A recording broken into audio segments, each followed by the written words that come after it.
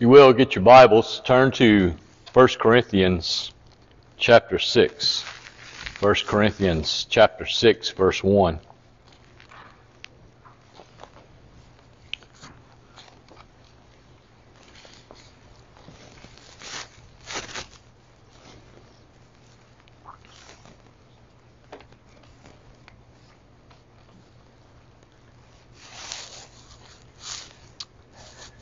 If you have found your place, let's stand in honor of the reading God's Word.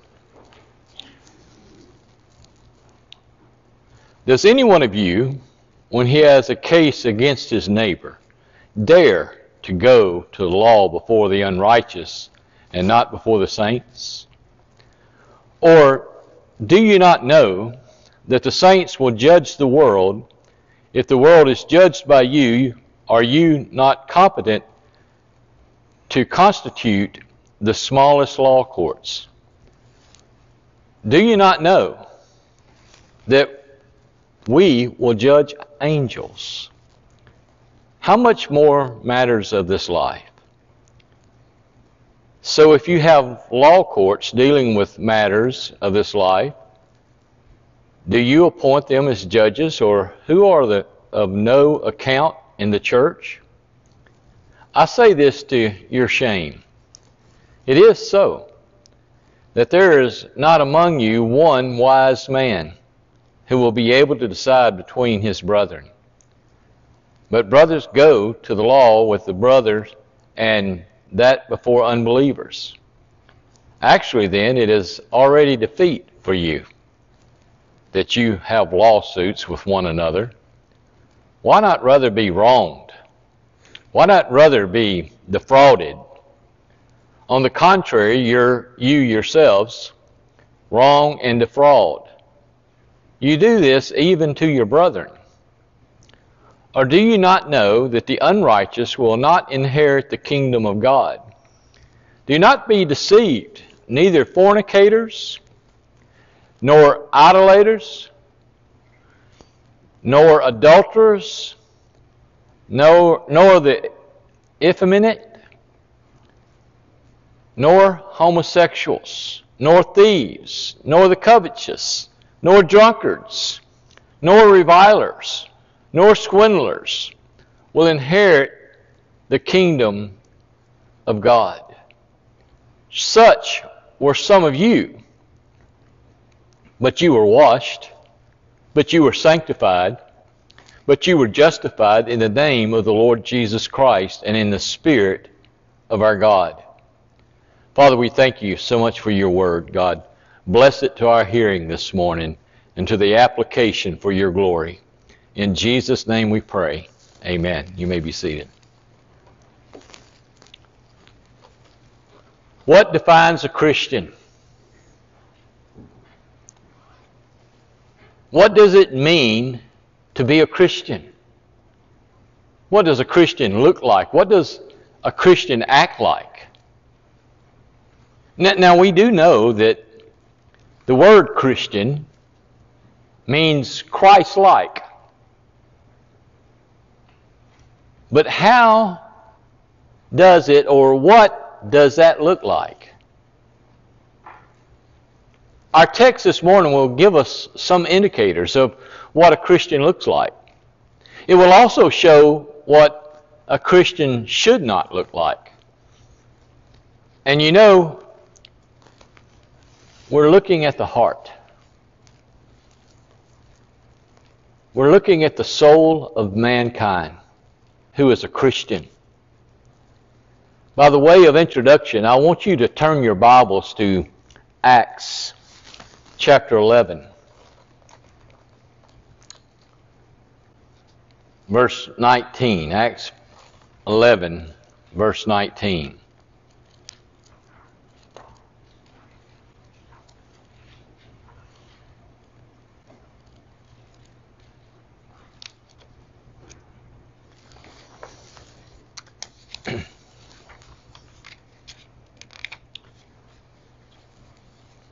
We're going to look at some verses here.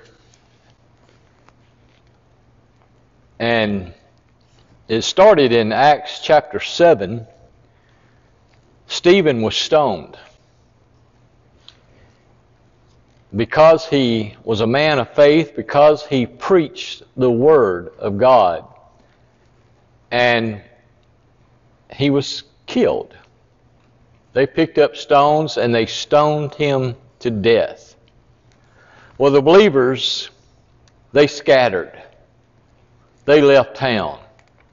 They went this direction and that direction and all kinds of directions. However, they took the gospel with them. So the places they went, they spread the gospel. They scattered, and the gospel was spread. That was an amazing thing.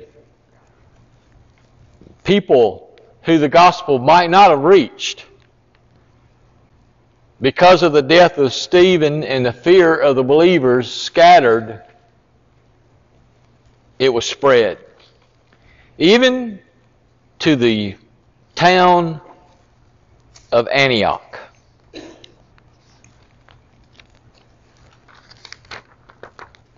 And in verse 19, it says, did I tell y'all Acts 11? Good. Acts 11, verse 19. So then those who were scattered because of the persecution that occurred in connection with Stephen made their way to Phoenicia and Cyprus and Antioch, speaking the word to no one except to the Jews alone. But there were some of them, men of Cyprus and Cyrene, who came to Antioch and began speaking to the Greeks, also preaching the Lord Jesus. And the hand of the Lord was with them, and a large number who believed turned to the Lord. Amen. The news about them reached the ears of the church at Jerusalem, and they sent Barnabas off to Antioch. And when he arrived and witnessed the grace of God, he rejoiced and began to encourage them all with a resolute heart to remain true to the Lord. For he was a good man, full of the Holy Spirit and of faith, and considerable numbers were brought to the Lord.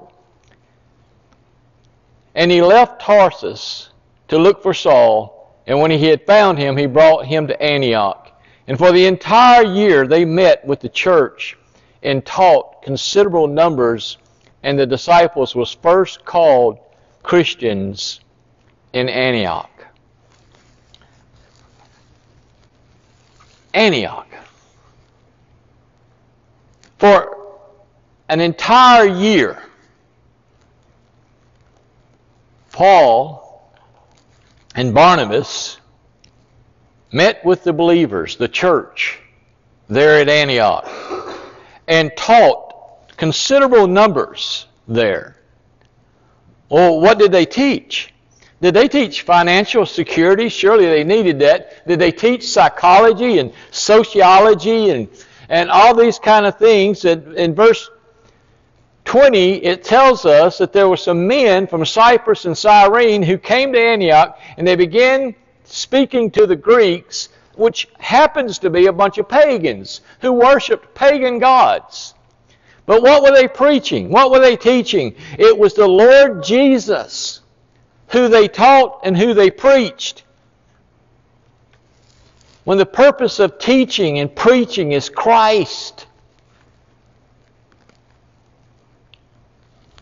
Verse 21 says, the hand of the Lord was with them. Listen, I never can depend upon my teaching or upon my preaching. I depend totally upon the hand of the Lord. In order to have the hand of the Lord is to teach about Jesus and who He is to each and every one of us. Of His great, amazing love that He came and He laid His life down for us. Oh, and the numbers came. A Christian will share Christ, the numbers will come. When the purpose of the teaching and the preaching, the hand of the Lord was with them. Verse 22 says, the news reached Jerusalem church. What did they do? They sent Barnabas. Why Barnabas? These people just came out of a pagan society and believed upon Christ. And they sent Barnabas, because you know what the name Barnabas means? It means encourager. Because Barnabas was an encourager. And so he was sent and from the Jerusalem church. And Christians ought to be encouragers. They ought to be encouragers. When Barnabas arrived at Antioch, what did he see? Look at verse 23. He witnessed the grace of God. Lives were changed. They went from being pagans to godly people.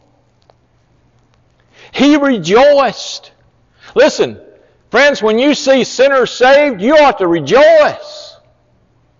You ought to get that old dull Sunday morning look off your face and smile and rejoice and love what the Lord has done and give Him praise.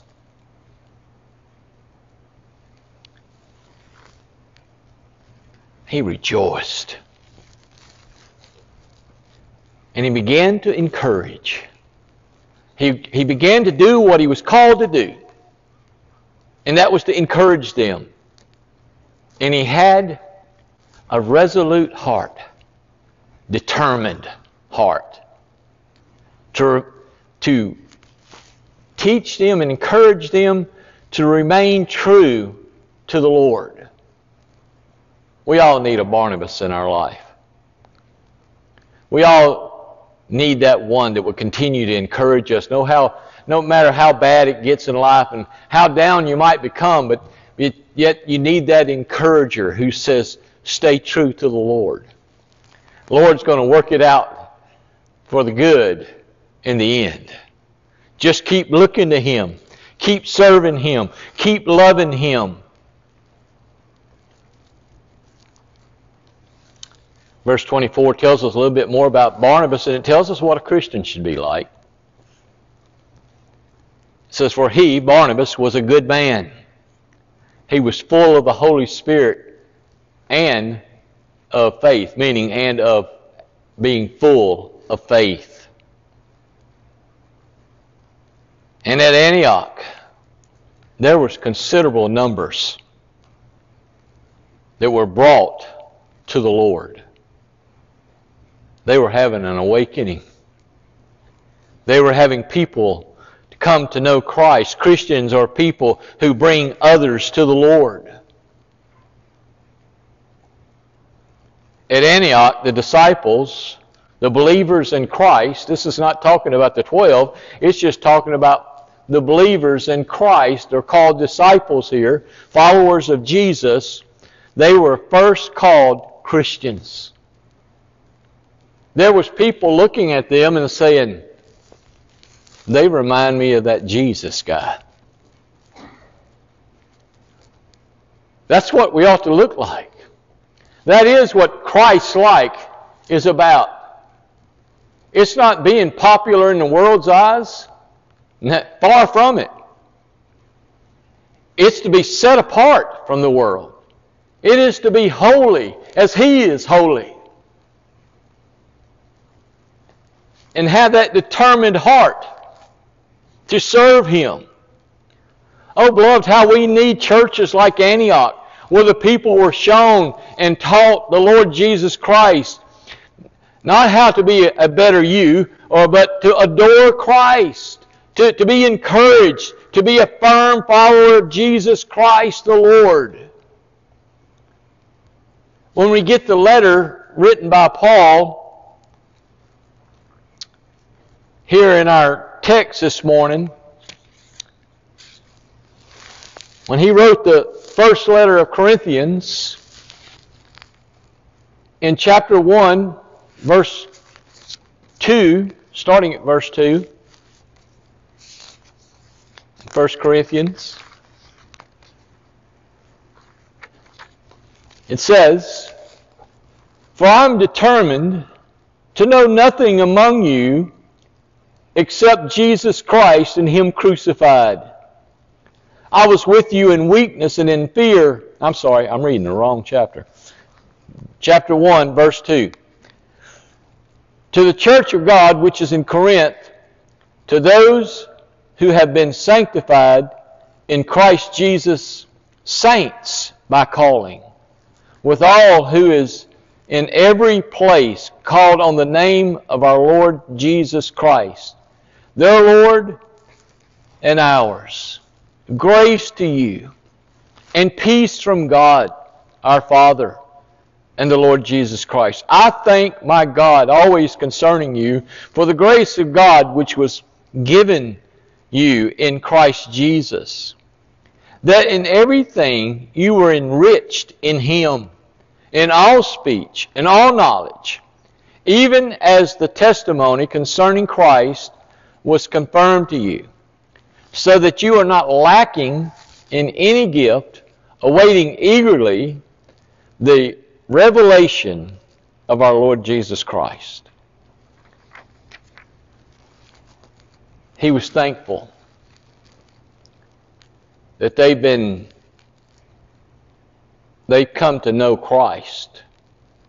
But however, this letter, as you already know, there were some things wrong. And this letter is mainly concerned with the things that are wrong, and we get to that this morning again in our text. But first of all, he called Christians saints. And that's what Christians are. They're saints. They're children of God. They're the holy ones of God who are enriched, he said, in Him. Listen, dear believers, do you know that you are a saint enriched in Christ? Too many times believers' eyes are on the world, and they're trying to judge themselves as they're part of the world. Listen, we as Christians are not a part of the world. We're aliens. We're pilgrims. We're sojourners. We're just passing through. This is not our home. Our home is in heaven, to where we're headed. It is an illustration of the children of Israel going through the wilderness. That wilderness was not their home, but they spent 40 years there. They were headed to the promised land. And we too are headed to the promised land. And we too are in our wilderness here. Bad things happen. There's evil in this world. Just as the children of Israel was snake bitten. Many of us have been snake bitten.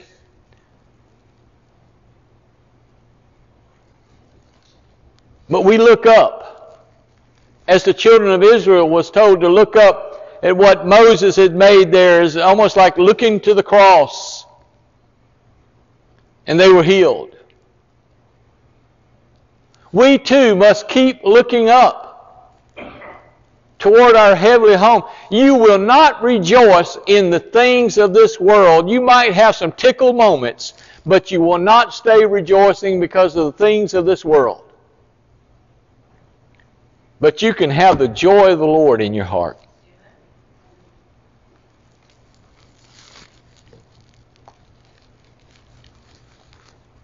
He went on to say in that first chapter, not lacking any gift. God gives us everything we need. Everything we need.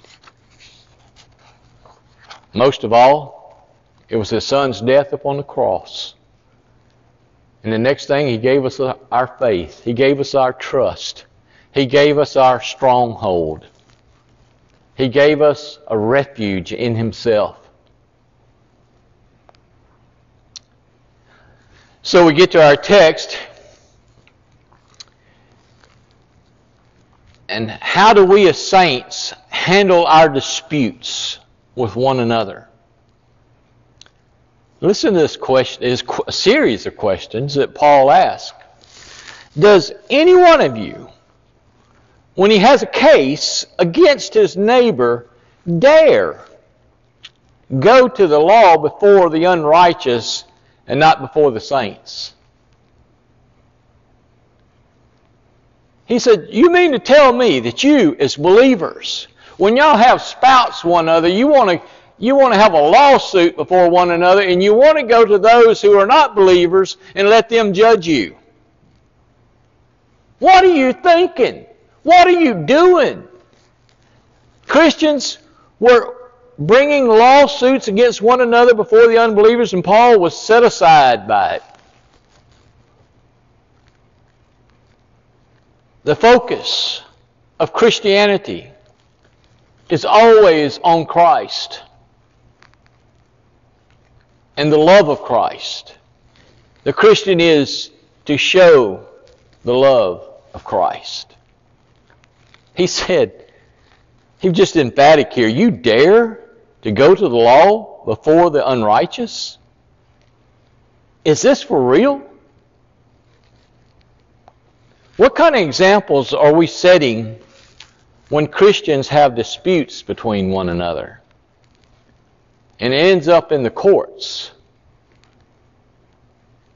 How do you handle disputes in your family?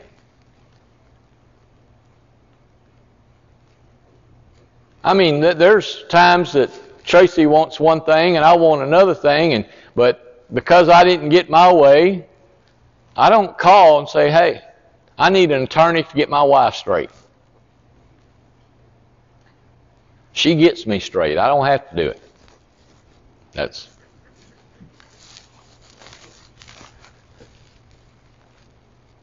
We don't do that. We don't do things that happen in our family and go run tell. Guess what, Christians? We're family.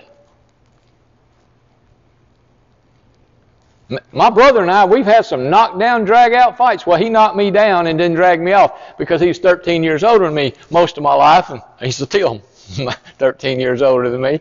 But that's when we used to be childish. He still is. But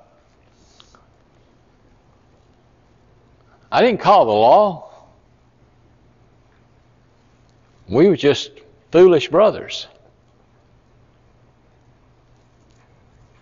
You know, to be a family, sometimes you just got to put up with some foolishness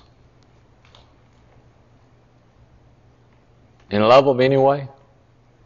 Don't you? There's no perfect church. And there's not a one of us in this room that's perfect. But we're all to love one another anyway.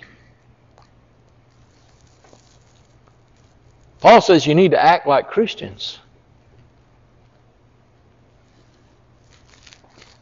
What kind of examples are we setting?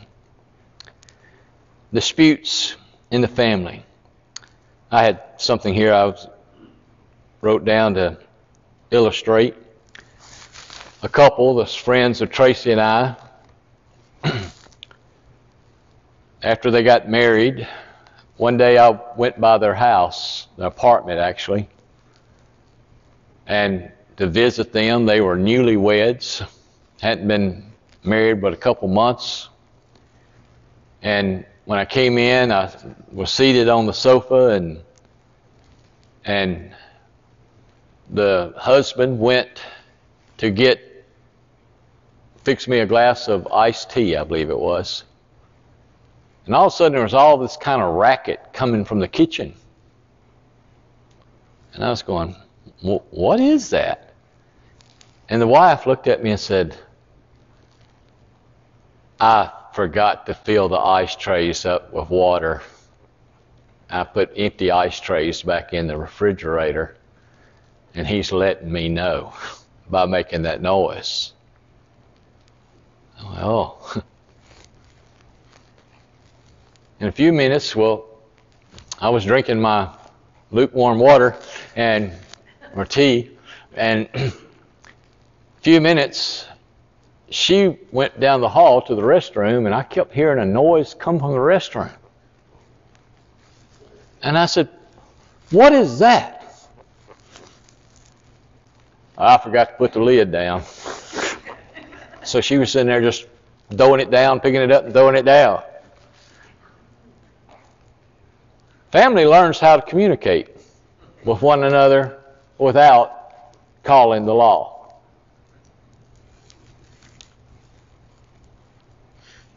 When believers go to court against other believers, usually by seeking revenge or seeking some type of gain, what should be the utmost concern? As believers, as the family of God, is unity. Unity of the body, which Christ is the head, and glory for Jesus Christ our Lord. By getting out in the public's eye and doing something as suing another brother in Christ, people say, "Well, look at those Christians." And it robs God of His glory. Then he goes on to say, "Or do you not know that saints will judge the world?"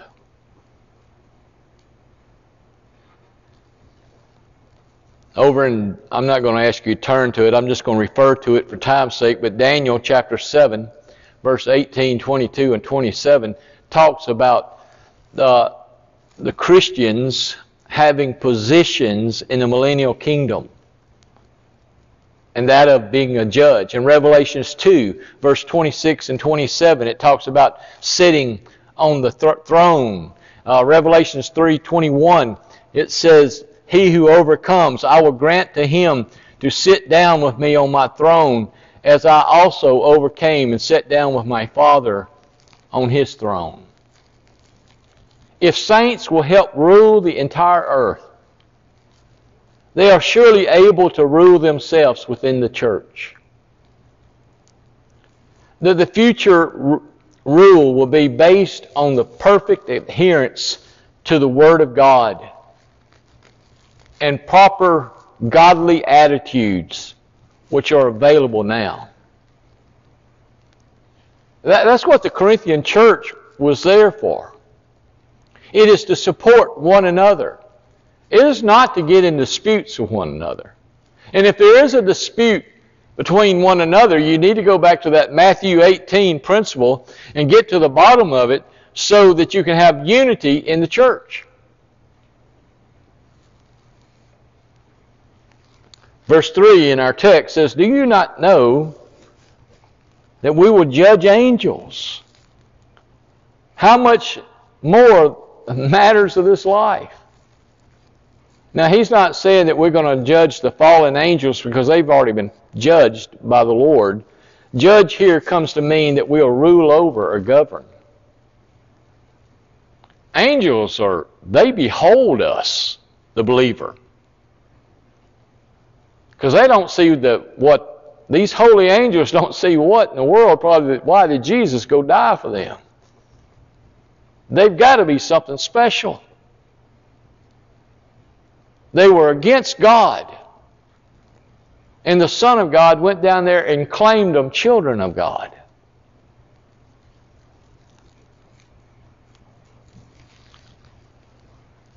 Christians without love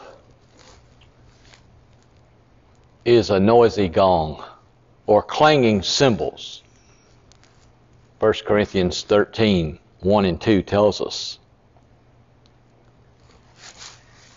He goes on in our text, verse 5 says, "Do you not know," excuse me, I read that one. Verse 5, I was reading the wrong one again. "I say this to your shame. It is so that there is not among you one wise man who will be able to decide between his brethren. But brother goes to the law, and with brother, and that before unbelievers." You're not being a witness for Christ. Then verse 7 tells us that actually then it is already a defeat for you. There's no win in that battle. Oh, you might get your gain, you might get your revenge, but there's no gain. Spiritual gain. That you have lawsuits with one another. Why not? Listen to this question. Why not be wronged? Why not rather be defrauded? On the contrary, you yourselves wronged and defrauded. You do this even to your brethren.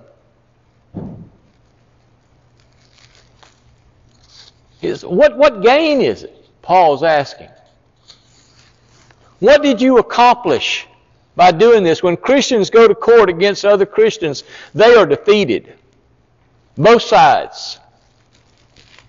It would be better to be wronged or be defrauded,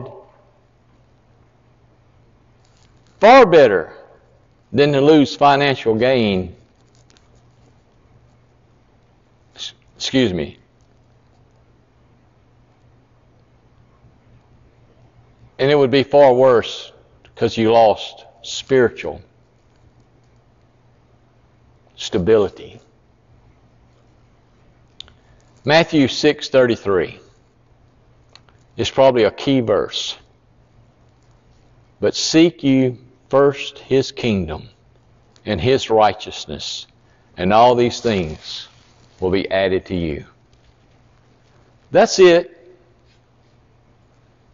One of the things that a Christian looks like, he looks like someone who's seeking the kingdom of God, and nothing else matters. It's not about the toys of this world, the things that will rust and decay and go away. It's about the kingdom of God. We send our children, or try to send our children to college and get them a good education and all this so that they could have some well-to-do lives. But even that is in vain if we're not teaching them the Lord Jesus Christ, to where the ultimate gain is in Christ. All Christians, as Christians, we have something that this world can never take away from us. Never, ever. It cannot take away from us the inheritance of God. It cannot take away from us life eternal. It cannot take away from us a place called heaven that one day we can go ahead and do it today. We can call home.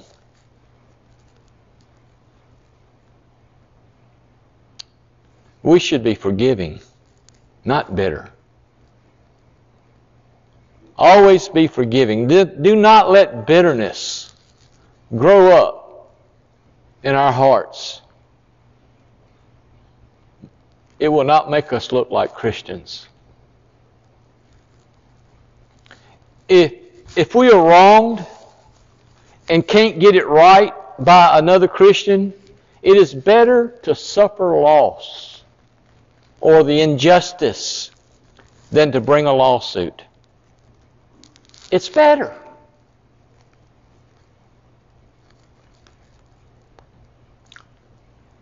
Matthew 5, verse 39 and 40. So, but I say to you, do not resist an evil person, but whoever slaps you on the right cheek, turn the other one to him also. Get that. I say to you, do not resist an evil person, but whoever slaps you on the right cheek, turn the other one also. I called Tracy in this morning. I was just looking over that, and I said, boy, if someone slaps me on the left cheek first, they got it coming.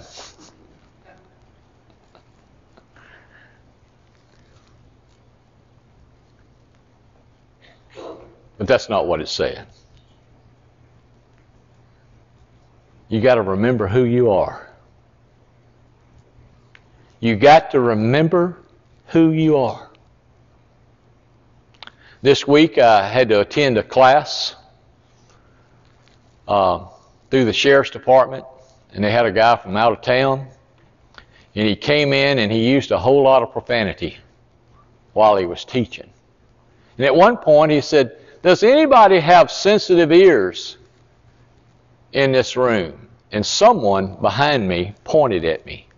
And I seen the teacher look behind me, and he said, "This guy?" And he pointed at me. And he said, "Do you have sensitive ears?" And I said, "Yes, I do." And he said, "Well, do like this."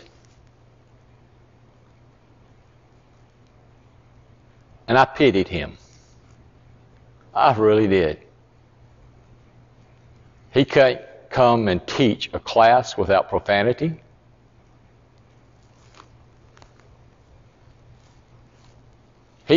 He's a professional that was paid to come teach us, and he can't do it without profanity. It was an hour-long class for 30 minutes. I guarantee you he talked about himself.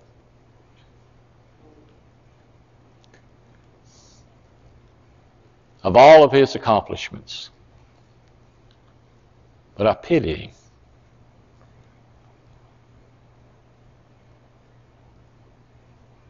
He thought that profanity made him, I don't know what he thought it made him. Made him something in his mind.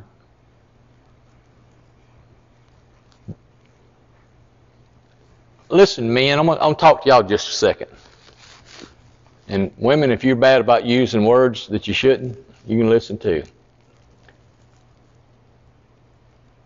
There's been times I've gotten so mad that I really wanted to say something bad. But I refrained from doing it. It's been real easy to have done it.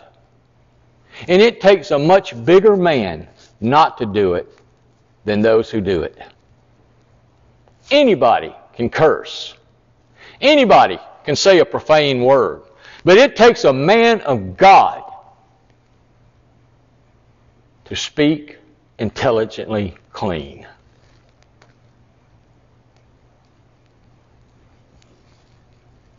Amen, preacher.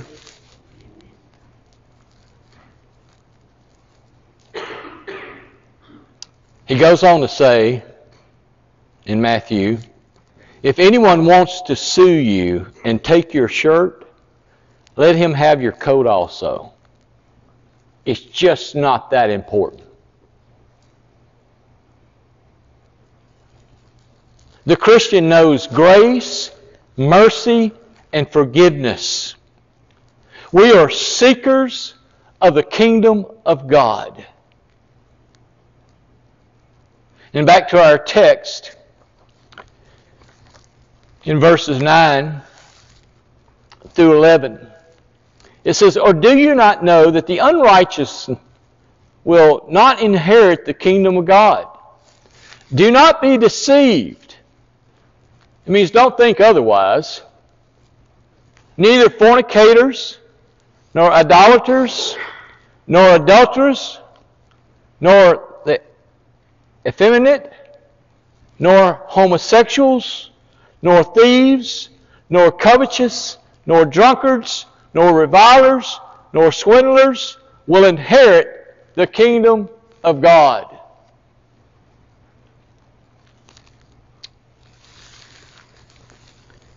This is not just a list of sins that indicate one has lost his salvation. However, it's indicated of sinful lifestyles characterized by those who are not saved, those who are outside the kingdom of God.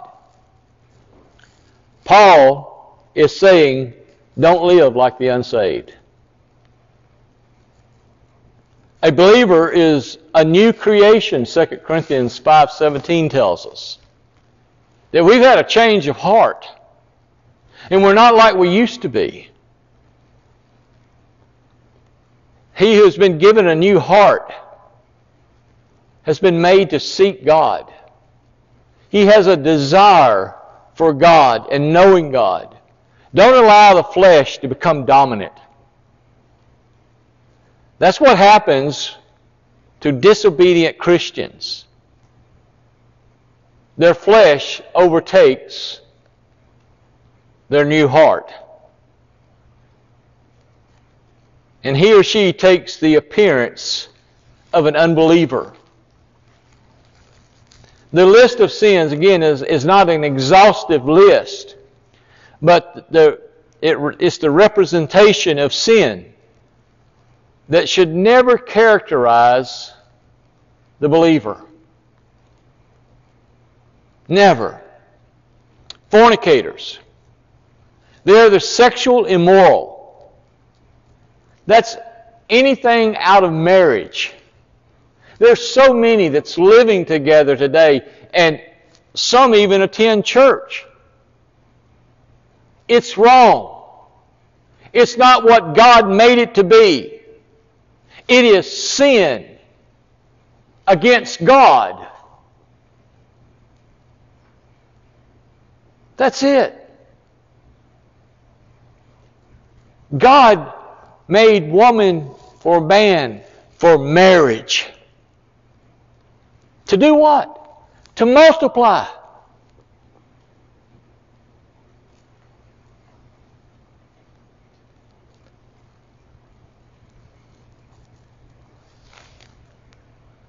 And living together outside of marriage, those who preach it or defend it cannot possibly be of God. Believers are to recognize it as evil. Idolaters. They are those who worship false gods, false religious systems. I think that's plain enough. There's only one God.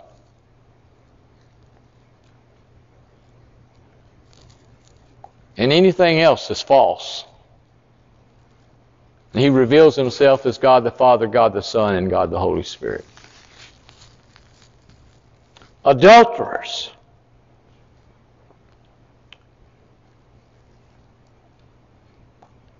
This Western society is filled with this sickness. Mankind, and that means women and men, always trying to look for something what they think's better. And they'll never find it unless they find Jesus Christ and be true to Him. The best marriage that anyone can have is where God is over the marriage. That's it. That's the bottom line. God created marriage. It's a holy matrimony for one man and one woman till death do you part. That's it.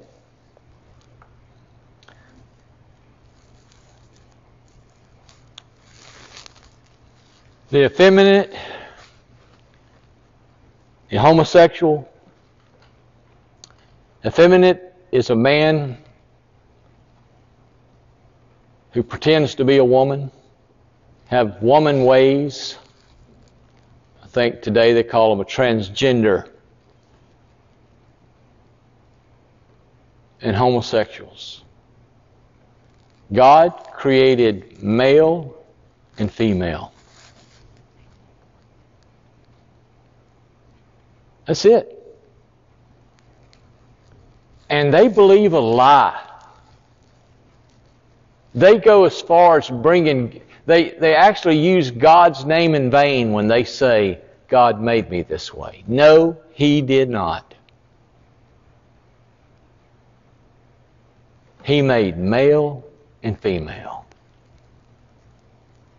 And friends, this world is growing increasingly sick. That even one day, maybe this is going to be on social media, I could even be sued. I could go to jail. But I'm telling you what God's Word says. they will not inherit the kingdom of God.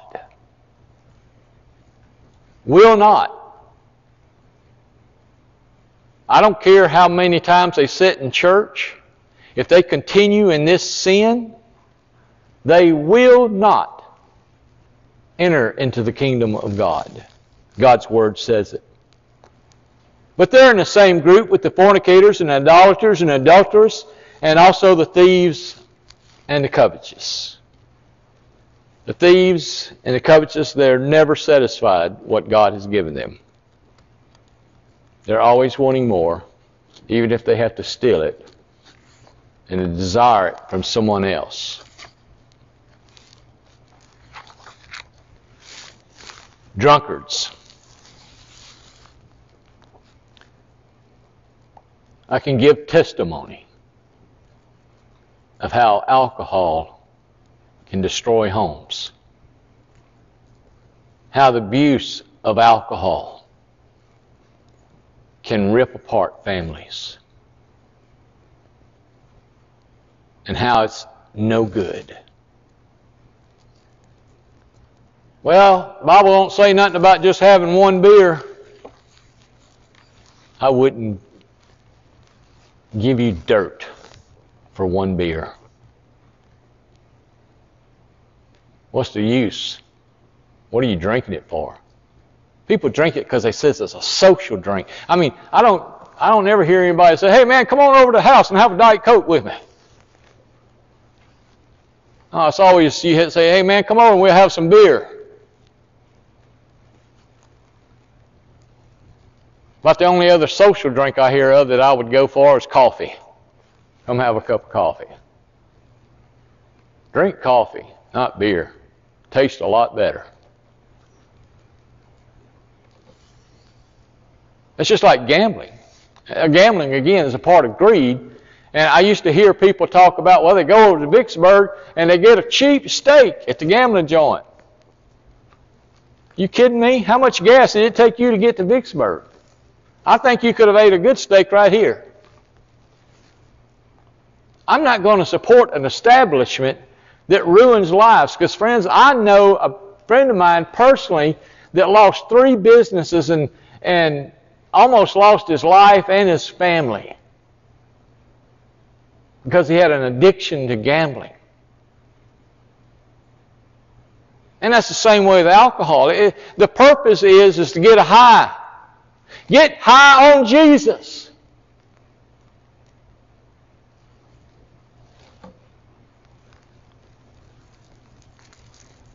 Revilers. Those who destroy others with their tongues.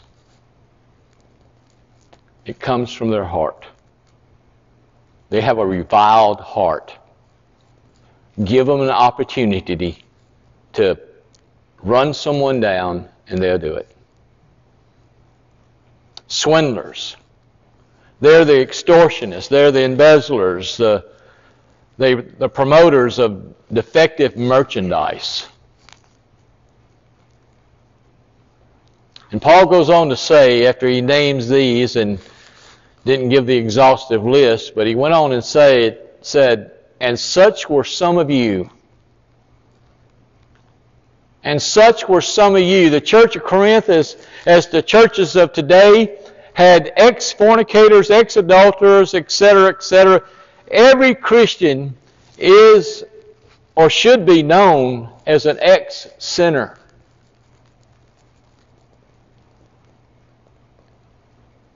But he gives 3 contrasting statements.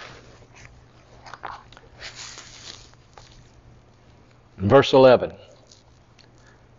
Such were some of you, but you were washed. Number 1. But you were sanctified. Number 2. But you were justified. Number 3. In the name of the Lord Jesus Christ and in the Spirit of our God. Washed.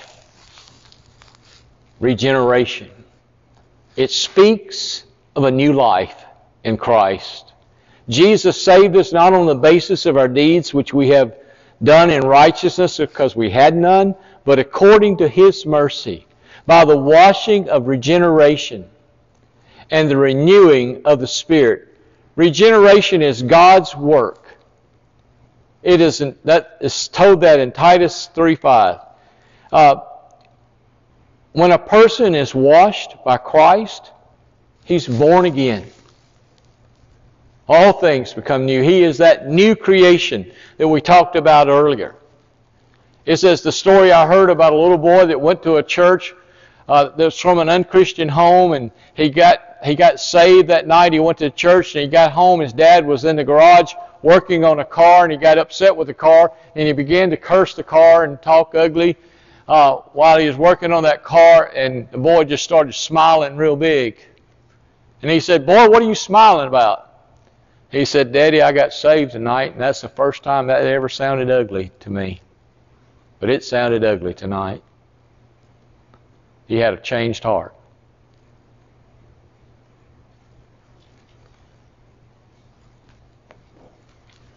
Do you want a changed heart? You can't do it yourself. Why? It said Christ does it.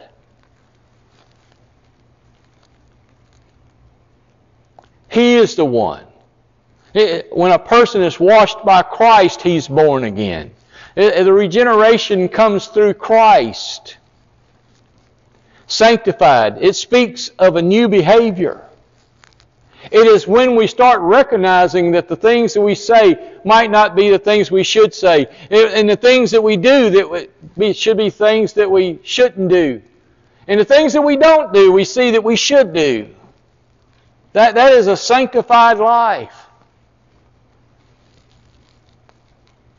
Justified. A new standing before God. He no longer looks at us as the sinner that we are. But He looks at us as we are clothed in the righteousness of Christ and transformed. Having a transformed life. And we should practice transformed living. Put away the old man. Have nothing else to do with that old man. Seek first the kingdom of God. That's what a Christian looks like. He's not perfect, but he's seeking it.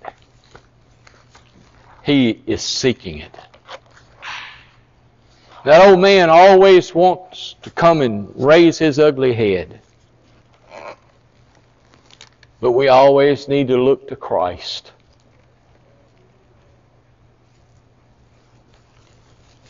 I was telling Tracy this morning that God woke me up in the early morning hours, and for some reason, someone I hadn't really thought of in a while was a young man that calls himself an agnostic.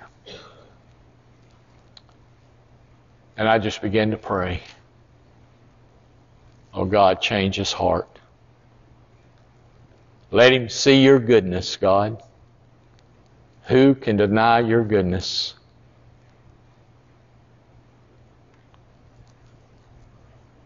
Beloved, seek God with all your heart, mind, soul, and strength. Turn away from the evil things of this world. There's a heavenly home that awaits us all if we just love the Lord and don't make a big thing out of the things of this world, because it's all going to be gone. All.